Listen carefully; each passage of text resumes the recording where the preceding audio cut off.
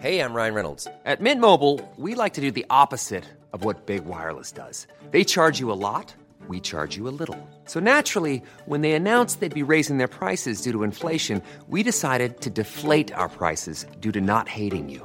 That's right. We're cutting the price of Mint Unlimited from $30 a month to just $15 a month. Give it a try at mintmobile.com/switch. $45 up front for 3 months plus taxes and fees. Promo rate for new customers for limited time. Unlimited more than 40 gigabytes per month. Slows full terms at mintmobile.com.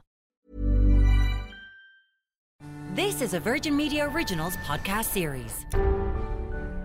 Hello and welcome to The Tonight Show. This evening we'll be taking a look at the issues affecting the transgender community here in Ireland.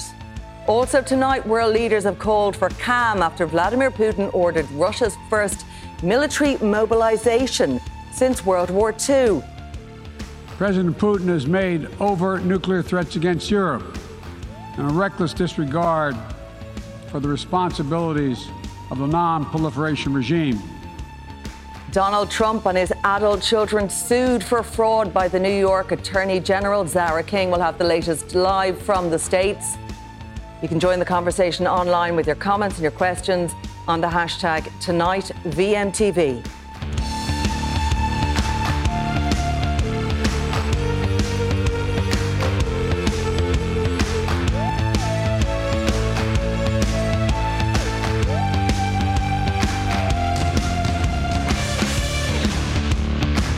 Good evening. Tonight we're going to talk about transgender life in Ireland. It's a topic that's often discussed a lot online and on social media, but not so often on radio and television programmes like this. And we're going to hear from trans people and explore their experience, identity, and look at health services and policies in this area here in Ireland. Well, my panel tonight is trans woman Rebecca de Havilland, Sunday Independent journalist Mark Tighe, academic Colette Colfer, and psychotherapist Richard Hogan.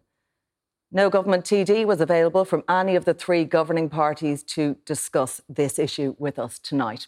Well, first, we spoke to Cody Sweeney, who came out as transgender in 2015, about his experiences. And here, so we can hear from Cody now. I just want to say thank you very much for having me tonight on the show. It's a fantastic opportunity. And I've been sharing my journey openly for the past couple of years since I came out. I've been questioning my gender since I was about 7 or 8, and I kind of knew of signs of me wanting to be male. And, you know, growing up was so difficult for me because I grew up with 2 brothers and then an older sister, and I was always jealous of my little brothers, the way they got to dress the way they wanted to. And I remember growing up in my childhood that, you know, my mom would make me put on some dresses and I'd have a really big tantrum saying, no, I don't want to put these on because they didn't fit. And, you know, over the years when I kind of hit puberty and became known that transgender was actually a thing, as a friend came out in school, that was such a light bulb that went off in my head. And that's when I announced it to my auntie. She was the first person I told out of my entire family. Yeah, tell us about that. You spoke to your aunt first, as you say, before you spoke to your parents. What was the reaction of your family? And then in turn, did you find, once you opened up about it, that the supports were there for you? Yeah, absolutely. I found very great comfort in telling my auntie because she's actually part of the community as well, and we have such a good relationship together. And, you know, it was kind of easier to kind of tell someone that wasn't in the household, because if it did go wrong, then, you know, at least I have someone outside the house that was going to support me. And, you know, it was a thing where when I actually told my auntie over text on the bus going home back to Waterford, as I saw her in Dublin, and she lives in Dublin, and I sent her a text and I told her that I was trans and I wanted to transition. And then she said she was going to tell my parents, and then that initial thought saying in my head went off and said, I don't want to go back home because I don't know what the reaction is going to be. So I walked in that day and my parents were sitting in the sitting room and they said, look, we're after getting this call from your auntie saying that you want to transition, you don't feel right in your body. Is this true? And we had a little chat about it, and at the start they were just like, oh, it's just a phase, you know, this is just your hormones. And I remember my parents saying, oh, this will all blow over. And I remember going up to my room and absolutely crying my eyes out, being like, no, this is not true. How am I going to actually bring to them that this is actually reality? And then a couple of days later, my parents came back and said, look, we're going to seek help, because I was dealing with mental health issues at the time, and they have been very supportive since that day. Ultimately, you have decided to you've undergone surgery, actually 2 surgeries, in fact, Cody. Bring us to where you are now, Ireland in 2022, being young and being trans. Do you believe Ireland to be an accepting place for the trans community? Yeah, I can see Ireland being the second accepting place for the trans community. I mean, it's been a roller coaster, especially in Waterford.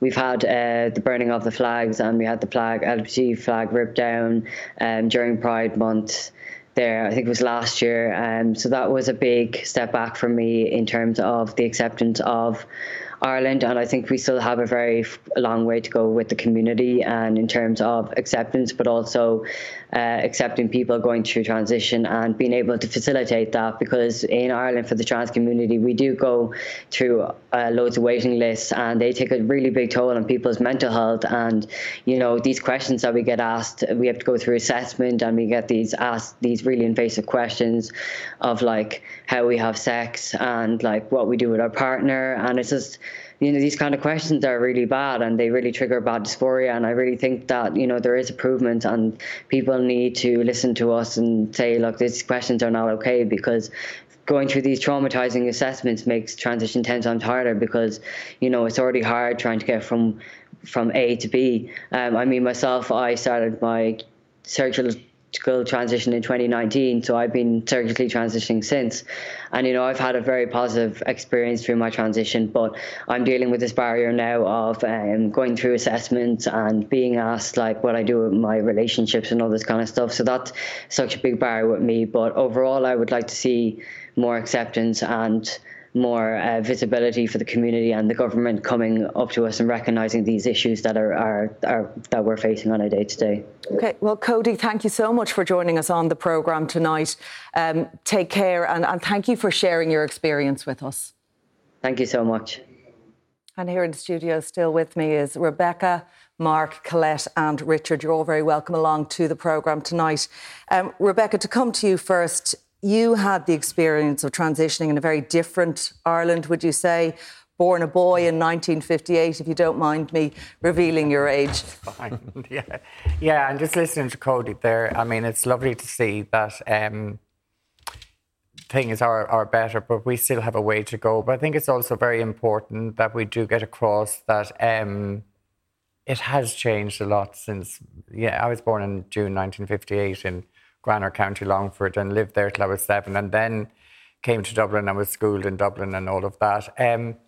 I started hairdressing at a very young age, and I kind of got into that scene, and I always say, like, back then, we had David Bowie and all of that, so there was kind of very much a gender fluidity going on there, but I was very kind of like unhappy, and I didn't even know I existed, that like my thoughts in my head were real. I'm Catholic, so I thought like this was something evil growing inside me. Do you know what I mean? It wasn't until my mid-20s or something when I was in Berlin and came across 2 other transgender women girls at that stage, that the penny dropped, that I found who I was. Do you know what I mean? And then when I did transition here, oh my God, it was just like, I had a huge career. I was a hair and makeup artist. I was a model agent. I was at the top of my game, and I was exposed in the papers. And overnight, I lost a career. And nobody kind of took into consideration that, yes, I was going to have a gender reassignment operations, but if I was unhappy and I was brilliant at my job then, if only I could have become Rebecca then, I mean, I wouldn't have had to lose a career. If it was in today's market, I could have that career and still transition and probably be champion for it today. Yeah, you believe the stigma isn't there so much now, but it's interesting you said that if you, had realised or was able to come to that position earlier, how things may have been easier for you. Did you know from a very early age that you wanted to be a woman? Yeah. Well, a girl, probably first. Girl, yeah. Yeah, I mean, I was definitely 3 or 4, and I was in Granard, and my mum was actually in college in Dublin because my dad left when we were kids.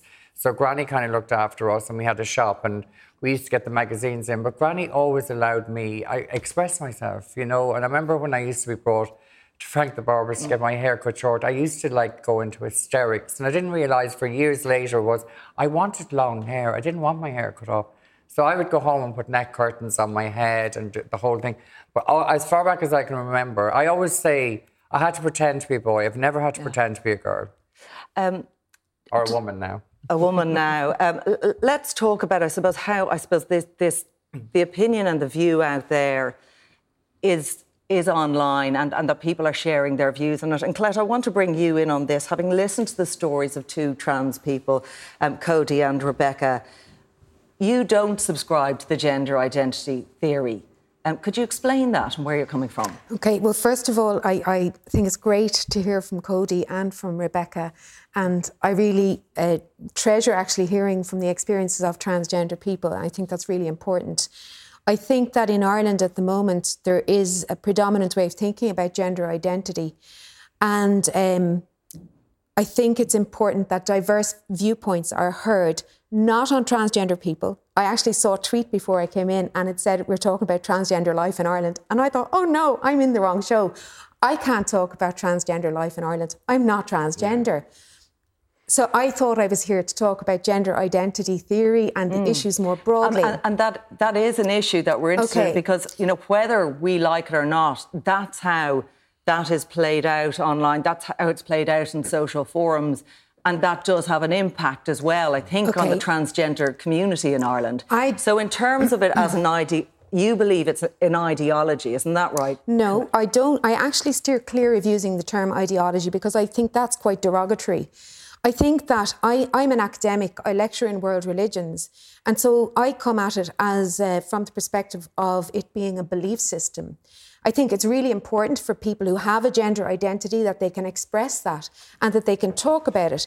I also think some people, not everybody has a gender identity. And I think there are many religious parallels between gender identity theory and different religious systems. For example, there is a level of faith required. There is, gender identity is not something that's tangible. It's often included with When you say it's not something that's tangible, what does that mean? Because I mean, from talking to Rebecca, and you might come in on this.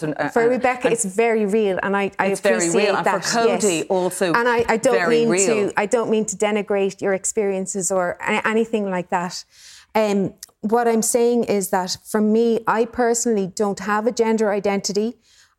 Gender identity is a relatively new concept. It began in the 1950s in America with the treatment of intersex. Now that's called differences of sexual development. For me, gender identity there is a theory, and the theory is that people have an internal sense of their gender and that's separate to their body.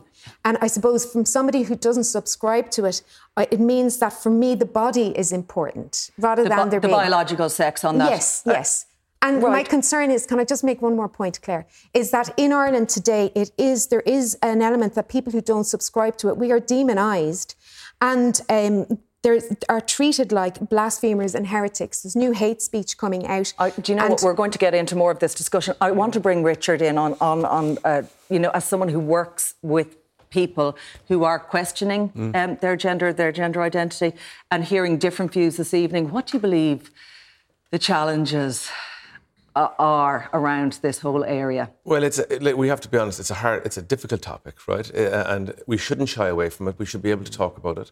We should be able to hear Colette's views, and we should be able to respectfully have discourse with those views, and we have to hear Rebecca's views, and we hear Mark's views. We all have to hear each other's views, and that we don't cancel each other. We allow the discourse to happen so that we can have a broad understanding of this complex issue. And it is a complex issue. And from my point of view, I suppose, listening and working with teenagers for many years around this issue, and I hear what Colette's saying about the belief system, you have to believe in God, and you have to believe, I hear those ideas. What I really heard Rebecca speaking about there was what I work with all the time, and that's internalised prejudice. Yeah. And that's something that's societal, that's a construct around society. And we feed that into our children. And when things like, the Congregation for the Doctrine of the Faith comes out in 21 and says that God can't bless sin, that's feeding into really negative ideas that if you're sitting there as a child if you're sitting there as a young adult, or if you're sitting there as an adult and you're married and you don't feel like you're in the right, in the right gender, it's a misapprehension here is that a transgendered girl or a trans girl is a boy dressing as a girl, or that it's some sort of sexual fantasy. Is absolutely the wrong. It's just an erroneous idea. That's a girl whose identity is incongruent to the body that they found themselves in. Yeah, is that how you feel now when you hear? Can you relate to that when you hear what Richard says there? To a point I can, but also it's like I'm listening to people that have never had to struggle with their gender. You know what I mean? I appreciate that, Rebecca. It's very easy apologies. for people to kind of come up with that. You know, this was never a choice for me. Do you know what I mean? If I was to have a choice back then, it would not have had to go through this, you know? Also, when I hear religion, it kind of really upsets me because I still have my religion. I'm still a Catholic.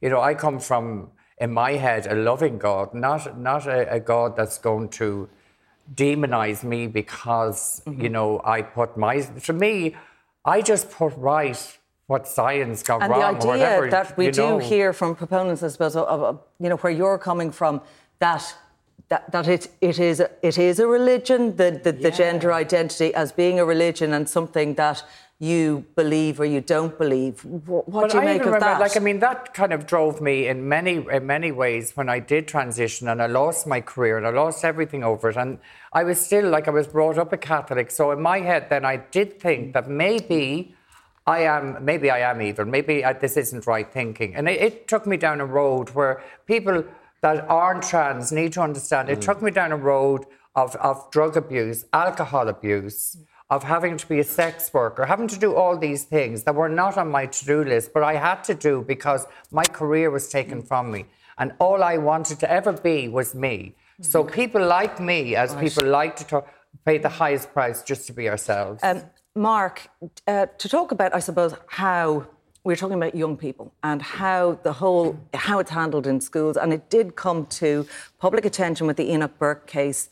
At the heart of that is a story about a child, of course, and we need to remember that. But how are schools handling that very sensitive issue and the issue around pronouns and how a child should be addressed, you know, going towards their wishes of how they'd want to be addressed? So when we asked the Department of Education this a couple of weeks ago in the Sunday Independent, they said they had no policy, you know, directing the schools on how to deal with children who want to socially transition, you know, change their pronouns. So we spoke to the various teacher unions, we spoke to the Irish Primary Principals Network, and basically what they told us was that they all work off different guidelines prepared by some of the transgender activist groups like TENI and Belong To, but some of them then as well, like the Education Training Board Ireland, they hosted a conference just this summer where they had Stella O'Malley, a psychotherapist who runs an organisation called GenSpect.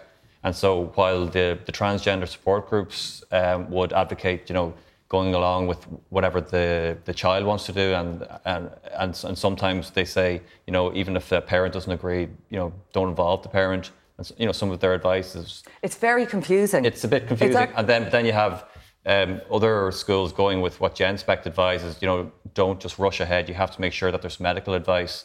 And I know a lot of transport groups don't believe that's, you know, too controlling. So it's higgledy-piggledy. So in terms of policy, look, where is government going with this? Because there are those calls to have this sort of a unified approach in schools. So one child isn't treated differently in one school compared to another, and their experience of that. That's the way our education system works with whether it's primary schools or secondary schools, that, you know, the curriculum is set nationally, but policies are set by local boards of management. So that's kind of the way schools have always run in Ireland. And I don't think the Department of Education are going to jump feet first into this. So it means for children and parents, it really depends on which school they go to as what the school's policy will be. It does prompt a myriad of issues, doesn't it, Richard? And I suppose that lack of a unified approach can be very confusing for families, for children, for parents, and caregivers, and schools themselves. And schools, I did a PhD in inclusion in schools, and one of the biggest things I found is that there's massive confusion about inclusion. What does it mean? And there's no unified idea around inclusion in schools. And so I think we all need to embed into schools diversity, equity and inclusion, and so that it's in there and it's embedded in the schools. And it's really important when you work in a school like I do, like the Institute of Education, and it's really promotes diversity and inclusion. You see the environment, you see the kids thriving. They're not just surviving their gender, they're not just surviving, they're thriving in that environment. Yeah, Colette, on this, people would say, like, if a child wants to be addressed in a certain way in school by a particular pronoun, why shouldn't they be? Yeah, I personally have no problem. Anybody says this is the pronouns I would like to be addressed by, or this is the name I would like. I have no problem with that at all. I think my concern is that gender identity theory, it is being rolled out by government in national strategies, and it's being rolled out as fact. It is a contested theory. Not everybody subscribes to it. Gender identity is often treated in the same category as sexual orientation. And of course, they're hugely different things. Sexual orientation doesn't require medicalisation or surgery or change of name or a change of language and pronouns. It also gender identity also impacts on single-sex spaces. And some women, for whatever reason, they may have gone through trauma, been abused or raped, and they feel very strongly about having single-sex spaces. And they're being silenced. And sometimes... How is the state planning on changing that, as far as you're aware? Well, it has already changed, but I think by rolling it out in our education system and our health system, in our media, in trade unions... And when you say by rolling it out, could you explain what you're talking about? There's two main strategies. There's the National LGBTI plus Inclusion Strategy, and there's the National LGBT Youth Strategy. Now, these sound fantastic, and I acknowledge there's hugely important work being carried out. But gender identity is a different issue to sexual orientation. And the government, I believe, need to listen more to medical professionals. They need to listen to people who do not necessarily subscribe to the theory, because it has an enormous impact on society and on children. Some children will transition and be happy. Some would say, and it's interesting to bring up that argument about society, that society is about caring for those on its margins. Absolutely. And that many in the trans community would feel we are on the margins. I agree. And I think that the care must involve conversation, and that conversation must involve women, parents, medical professionals, best medical experts. That is where the care... by silencing conversation, the best care cannot Rebecca, be is there still scope for a lot of conversation around this? Like, is that how you would see it as well? Key to understanding all of this is to have forums like this to talk about it. Absolutely. I think that is key, because, and I don't mean this in a bad way, I mean it in a very general way. It's like, if there's ignorance around stuff, then people have fear around it, and anything that's fear-driven, it just pushes people away. Because I've even had people come up to me, and I'm kind of like around a long time now. I'm living more as a longer life as Rebecca than I did before. And people then will talk to me and say, I was afraid to say that to you in case it would offend. You know what I mean? And even in a way, that's also kind of a slight kind of way of being transphobic as well. But like people would say, and they kind of relief, they kind of go, it's great to be able to talk to you and ask questions. So it really is all about education. Like tomorrow, I never thought I'd see a day where I'm in the Cavern Crystal tomorrow night talking about your body, your style, your fashion with transgender women. Do you know what I mean? I'm being brought down there. So we need to take it outside the cities, because it's towns and all of that. But we need to be able to go into schools, do trans training and all that. Trans training by trans people. Yeah, and it's interesting because we're already seeing a different approach, or maybe a different viewpoint on who does the training and where the training comes from around that. I just want to talk about, I suppose, the services that are available, Mark. We have a statement from the department. We have it actually from Minister for Health, Stephen Donnelly, around services and specific services for people, trans people in the community. He says the Minister for Health is engaging with clinicians and stakeholders to hear the range of views and proposals relating to gender identity services. The Minister has already held a constructive meeting with a number of clinicians from the National Gender Service. And Minister Donnelly believes that the development of a service in Ireland for children and young people is essential. Now, it's interesting he says that, because there's a huge waiting list. There's a lot of people waiting for referrals. And we heard from Cody about his own experience of going through the system. It's very tough, isn't it, for families? Yeah, like the... When you're ready to pop the question, the last thing you want to do is second-guess the ring. At BlueNile.com, you can design a one-of-a-kind ring with the ease and convenience of shopping online. Choose your diamond and setting. When you find the one, you'll get it delivered right to your door. Go to BlueNile.com and use promo code LISTEN to get $50 off your purchase of $500 or more. That's code LISTEN at BlueNile.com for $50 off your purchase. BlueNile.com, code LISTEN. Millions of people have lost weight with personalized plans from Noom. Like Evan, who can't stand salads and still lost 50 pounds. Salads generally for most people are the easy button, right? For me, that wasn't an option. I never really was a salad guy. That's just not who I am. But Noom worked for me. Get your personalized plan today at Noom.com. Real Noom user compensated to provide their story. In 4 weeks, the typical Noom user can expect to lose 1 to 2 pounds per week. Individual results may vary.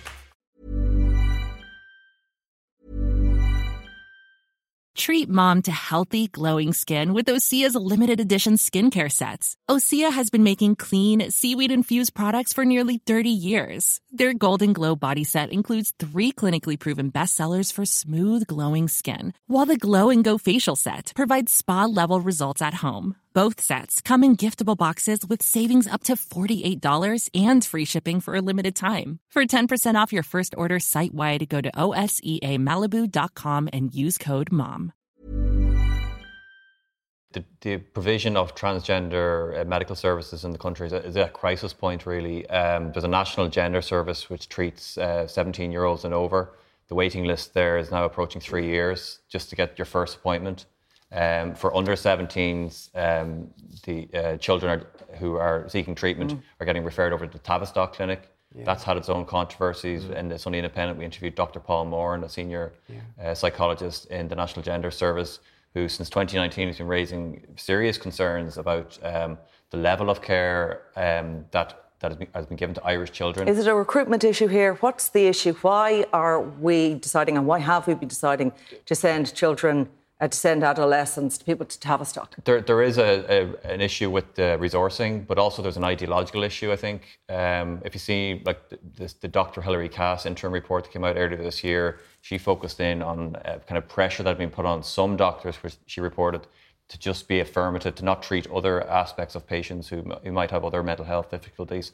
So in the HSE, I think there is an ideological battle whether the care will be just gender affirming. And what Cody complained of there is a different kind of treatment where people are assessed and they might find that uncomfortable and they complain about it, and it's their right to complain. But a lot of doctors would say that's the right way to do it. You have to assess people. They have to ask really personal questions, really probing questions. And a lot of trans people feel that's too far to go and that shouldn't be the type of service that's on offer. Yeah, it's very complex and really difficult. Like, even that sounds in itself very re-traumatising for certain people within the trans community, that certainly that they feel that that's very invasive to them. And when people come to you, Richard, I mean, like, how do you, from therapy point of view, where are the gaps in the services? Oh, well, there really isn't that many services. That's the reality. Yeah. And that is the reality. There's not that many services. And the waiting lists are incredible, and the HSE is under pressure. And so if they come to private therapy, there's huge I mean, I've met it so many times in my clinic, a young teenager dealing with this, grappling with this, on a waiting list for 3, like you described, 3 years, living Which is a critical time when you're not when you're 16 to wait to 19 for something, it's too far away. OK, we're going to leave the discussion there for now, but we will return to it again. My thanks to Rebecca, to Richard and to Colette. Mark is staying on with me. Coming up next, Putin's veiled nuclear war threat. Stay with us.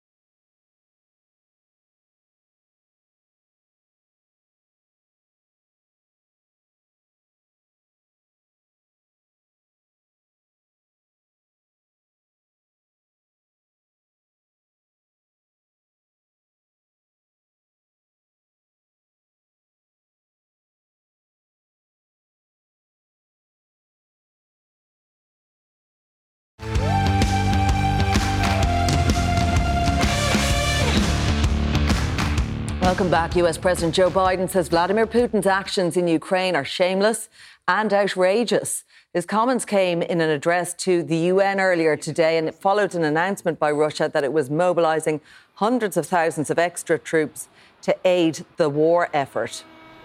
Well, these were the scenes in Moscow earlier this evening where protests took place against Vladimir Putin's so-called mobilization plan to call up those members of the army reserves. Clashes took place between police and demonstrators. A number of arrests were made there. Well, earlier I spoke to Euronews Europe correspondent Shona Murray in Brussels about EU reaction to Putin's speech. Well, the US and the EU both said that they're going to reiterate the right for Ukraine to defend its sovereign territory, regardless of these sham referendums that are going to take place in the east and southeast of the country. That means that they can defend their territory under the legal definition of what Ukraine is, not based on what Vladimir Putin decides it to be. Because obviously we know that Putin's position is that once these referendums take place and are sort of formalized by Russia, they're, supposed to be Russian territory. So the EU has obviously said they won't recognize that. And then in response to this, sanctions will be on the table. But the question is, Claire, what sanctions, what sectors will the EU target? Because they've gone so far with the 6.5 packages of sanctions, and it's getting very hard to pass these sanctions unanimously amongst the member states. So we wouldn't be looking at a gas sanction, for example, but something like maybe the aviation industry. I mean, there's a feeling in Brussels that these sanctions are starting to bite Russia now because certain technologies can't get to Russia now, ones that are very important when it comes to fixing parts of, armament and parts of other technologies, planes and so on. So that's really what the expected response will be. OK, Euronews Europe correspondent Shona Murray. Shona, thank you for joining us from Brussels tonight. Well, our news correspondent Zara King is in New York City at the United Nations General Assembly. Zara, thanks for joining us tonight. What's been the reaction of world leaders to Putin's threat? Well, Claire, just as we're coming to air talking to you here, just as we speak, Vladimir Zelensky is addressing the United Nations General Assembly. We actually hadn't expected that to happen for about another hour or so it's much earlier than anticipated. So just getting a chance to have a quick listen to what he's been saying in the last few moments. He's saying that citizens of the aggressor state should not be afforded the opportunity to enjoy things like tourism. He's calling for visa restrictions for Russian citizens, saying that they shouldn't be allowed to enjoy tourism or travel right across the world, that this is something that is a basic thing that should be put in place. He says that they need support from the international community. He says the world must help us to protect life. He says that Russia wants to spend the winter in occupied territory in Ukraine. He said we need financial support to keep internal stability. Vladimir Zelensky saying the protection of life by all available means is their number one priority in Ukraine at the moment. So as I say, he's addressing the UN as we speak to you this evening, Claire, and earlier today Joe Biden very clear in condemning Russia and Putin in this latest move. It comes and it's echoed by our own Foreign Affairs Minister Simon Coveney, who is here in New York for a number of meetings, a couple of bilateral meetings taking place today. He will also sit on the UN Security Council tomorrow, Claire. He tells us that that will be quite an abrasive meeting. There will be the Ukrainian and the Russian foreign ministers at that meeting tomorrow, and Simon Coveney has been telling us that Ireland will not be found wanting in terms of letting Russia know how they feel about the current situation. I think there will be a very robust response to President Putin's statement last night at the Security Council meeting tomorrow, and probably the most significant Security Council meeting of Ireland's time on the Security Council over the last nearly 2 years will be tomorrow. Well, Claire, just an update in relation to the Taoiseach's travel to New York. You might have heard on the news earlier on that his flight from Dublin to New York had to turn around and go back to Ireland after 40 minutes into the flight. It was due to a bird strike. So we're told that the Taoiseach is now on his way to New York. But unfortunately, it means that he misses out on an event that was due to take place this evening with the US President Joe Biden. So another unfortunate turn of events for the Taoiseach. Obviously, we know he had missed out on that meeting with Joe Biden at the White House when he was here for St. Patrick's Day due to COVID. And so once again, unfortunately, missing that meeting this evening. But the Taoiseach due to address the UN General Assembly tomorrow at 4:45 New York time. So just around the time of your programme tomorrow evening. Zara, let's talk about the other big story in New York. Donald Trump and his adult children hit with this mega fraud lawsuit. What can you tell us? Yeah, Claire, so this is the New York State Attorney filing a sweeping lawsuit against Donald Trump and his three children, Donald Trump Jr., Eric Trump and Ivanka Trump. This is in relation to allegations that they were involved in expansive fraud involving over a decade of fraud, and they're saying that it was a more than 200-page lawsuit. The Attorney General alleges the fraud touched on all aspects of the Trump business, including its properties and golf courses. Now, Donald Trump has taken to social media to respond to this, issuing a statement on Truth Social saying, "I never thought this case would be brought." He said about the Attorney General in New York, he said she is a fraud who campaigned on a Get Trump platform, despite the fact that the city is one of the crime and murder disasters of the world under her watch. So very clear the former president isn't happy about this, Claire. But according to the lawsuit, the Trump Organization deceived lenders, insurers and tax authorities by inflating the value of properties using misleading appraisals. So interesting to see how this one will play out. Zara, thank you for joining us from New York tonight. Thanks for that. Well, Sunday Independent journalist Mark Tighe is still here with me, and I'm now also joined by Tobias Tyler, lecturer in University College Dublin. Let's talk about that Trump story first. Another twist in the Trump saga. This is a lawsuit into his business practices, and it is taken by the Attorney General, Letitia James. He's saying, of course, it's a political witch hunt against him, Tobias. Yes, and I'm not really sure this really makes much difference in terms of whether Trump gets support or not. People who support Trump will simply dismiss this as another conspiracy, and people who hate him will continue to hate him. I'm not sure, really, particularly at this stage in the electoral cycle. The presidential election is still quite a long way away. And I think a lot of Americans have sort of switched off this topic because there are a lot of lawsuits all the time, investigations, legal proceedings. Of course, the judicial process in the United States is also very heavily politicized. So New York is a Democratic administration. And I think a lot of Americans just have switched off, basically. Yeah, it's interesting, isn't it? All these lawsuits, all these allegations, the more the scandal, the more the story, it's actually nearly benefiting Donald Trump, would you say, Mark, because he can just, shirk it off as a political witch hunt against him. Yeah, I think it definitely fires up his base, the conspiracy theorists and all the QAnons that the deep state is out to get him. In this case, I think it could have serious ramifications, not just for Trump, but for his children as well. They're implicated in this filing, so it's a criminal charge against. What are the specific details around this? I mean, there's a lot there that Letitia James, of course, a Democrat in this, and that's something that Trump's picking up on. But the Attorney General is taking here. I mean, she's really taken him to the cleaners. Yeah, so basically, he's accused, and his family are accused of acquiescing in this, of basically minimising the extent of his assets and the value of the assets when he's making his tax returns, and then when he's seeking loans, he's saying, "Oh, yeah, I have all these assets, I have all this money, and I have all this thing." So the two things aren't obviously matching up. So one of them is fraudulent, or both of them are fraudulent, is the accusation. OK, let's move on to the big international story and President Putin's speech and his actions. The question, Tobias, around that, on mobilising military reservists and throwing in this, increased war threat.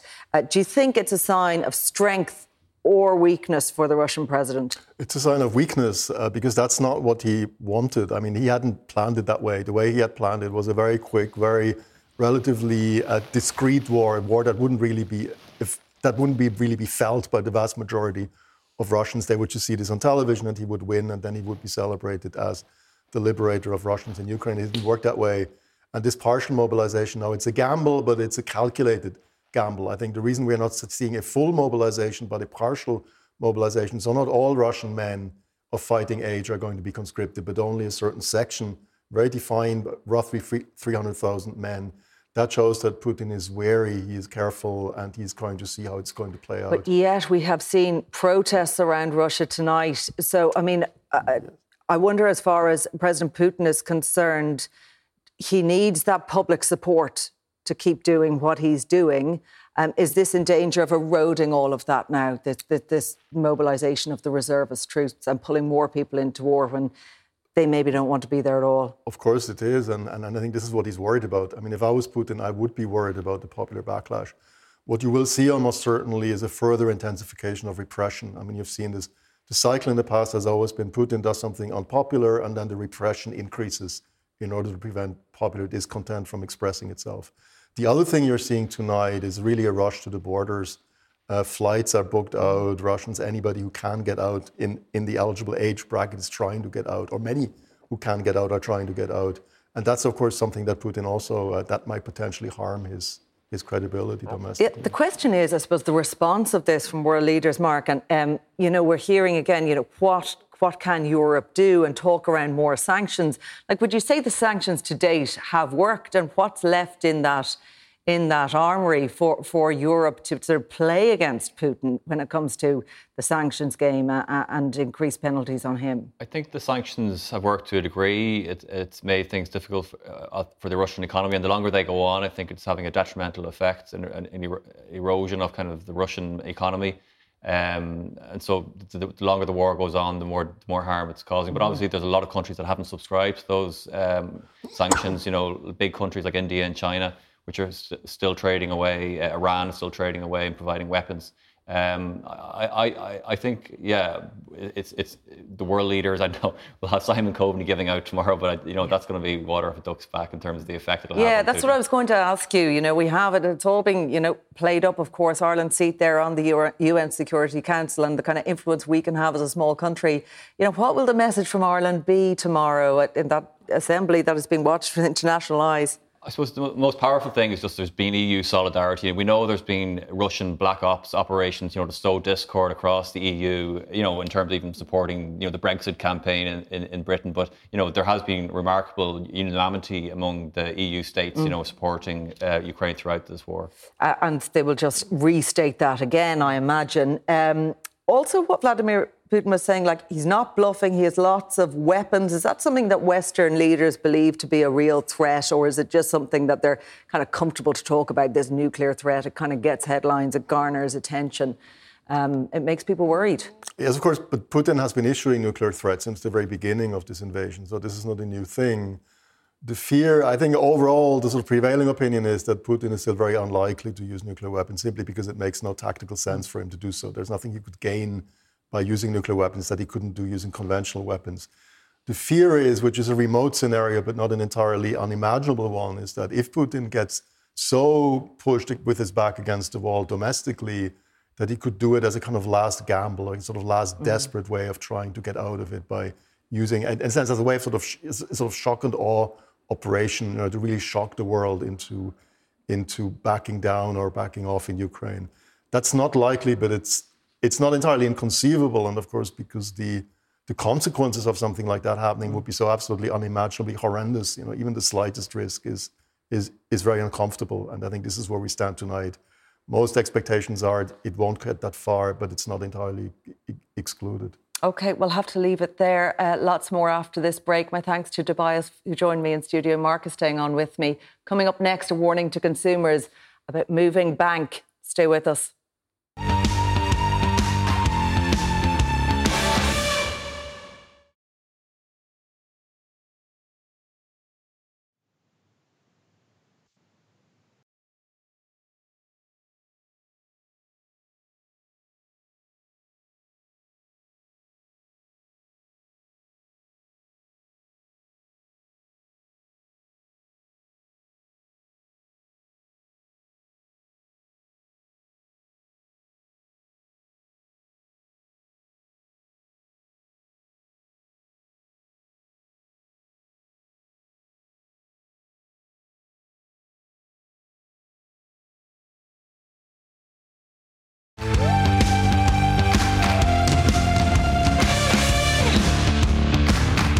Welcome back. Sunday Independent journalist Mark Tighe is still here with me. I'm also joined on Skype by Cut Caden, a journalist with the Irish Examiner. And Cut, we want to look at bank switching and the issue with Ulster Bank and KBC exiting the market. And Ulster Bank are a bit worried that people are taking a while in switching over, especially their business customers.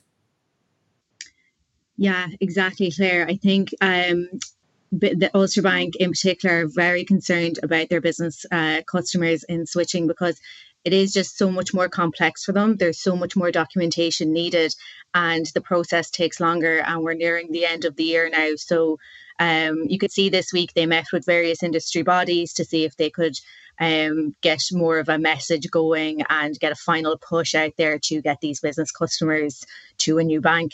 Of course, there's an impact to all of this because businesses need to be able to pay their employees and suppliers and receive payments. And and carry out financial duties and all sorts of other things. So it all plays out really for everyone here. Exactly, yeah. And I think one of the main things that this process has highlighted, or this situation has highlighted, is our need for a simpler and streamlined switching process, because businesses can't be in a situation, again, where this happens. And as you say, there is a lot to play for. People need to be paid. And like Jane Howard, the CEO of Ulster Bank, there said this week, basically the bigger the business, the more complex it is. So if you're trading in different jurisdictions, that's going to take longer, and that kind of thing. So there are an awful lot of problems here in terms of switching as a business customer from Ulster Bank, and from KBC as well. It's just about the process that's in Ireland at the moment. But not only for business customers are there risks. I mean, if no action is taken, say for personal accounts as well, if you have an account that has an overdraft, that could be frozen if no action is taken. And it's not clear what will happen at that stage, if that will go to a different lender or that kind of thing. But, basically it needs to be switched. Also, as you say, like if you're a business, you mightn't be able to pay people. And then again, if you're an average Joe like myself, you mightn't be able to get payments that you have into your account. So there's a lot of need to switch, and soon. Yeah, like that pressure is certainly on, Mark, for people to switch up who have these accounts, because we heard about this, that Ulster and KBC are exiting the market, but it's really not. It doesn't seem like it's a straightforward process at all for people. And it's proving to be a big headache. And there was a lot of pressure as well for more campaigns to be out there, for people to be really aware of, to get going on this. Do you think people are heeding that, and do you think they're finding it a simple enough process? Yeah, I think this week's warning is timely, that they still have time to act on it. I think for businesses, they all have financial managers usually, and, they should really take this in hand. I'd worry more about the customers. Like Ulster Bank has been in Ireland 180 years. It's an integral part of, most Irish society. So it's sad to see like this competition going from the market. I know I've moved jobs and house in the last 3-4 months, and I'm a natural procrastinator. Switching an awful lot of things. Yeah, so I left all that kind of switching addresses stuff, and it was very hard. I know, I'm not an Ulster Bank customer, but ringing up the bank, I'd be on hold for half an hour, 40 minutes. So I don't know what the situation is with Ulster Bank if they have enough people. And what we're talking about the exit as well of Coach, if you're still with us, the exit of bank branches, and especially say for older customers who are used to traditional banking methods. They may be, banking with Ulster Bank, and suddenly all this pressure to switch up everything and to do it digitally and to do it remotely is difficult for people. Absolutely, Claire. And I think earlier this year, when AIB decided to make 70 branches cashless, and the backlash that we saw against that really showed Ireland's people love of going into a bank and dealing with cash and that kind of thing. But some banks have made an effort to give that in-person process for people who need it in this very difficult situation. So Permanent TSB have opened up several branches across the country, or plan to, near branches that will be closing, to offer people that space to come in and switch accounts. And I think all you need is ID and at least one proof of address. So that should help people who can't do it online. It also points to the fact that if you want to switch banks, from a consumer point of view, to save money or to avail of offers or anything else, the banks make it pretty tricky to do that. Yeah, definitely. They make it very difficult. And, Ireland before this happened had very low levels of switching. And I think if we learn anything from this process, it's that we need to have a better system in place, because low levels of switching just leads to poor competition. And the person who's going to end up with facing the raw deal of that is the customer. They're not going to get the best deals. So going forward, we definitely need to learn from this experience. It's not streamlined, it's not simple, and an awful lot of people are finding it very, very difficult. OK, there we leave it. My thanks, Coach, for joining us tonight with that story, and to Mark, who's been with me here in studio. That is it from us. Our programme is available as a podcast on all major platforms. You can also now find us on Instagram, Tonight VMTV. But from all the late team here, all my panel, good night and do take care.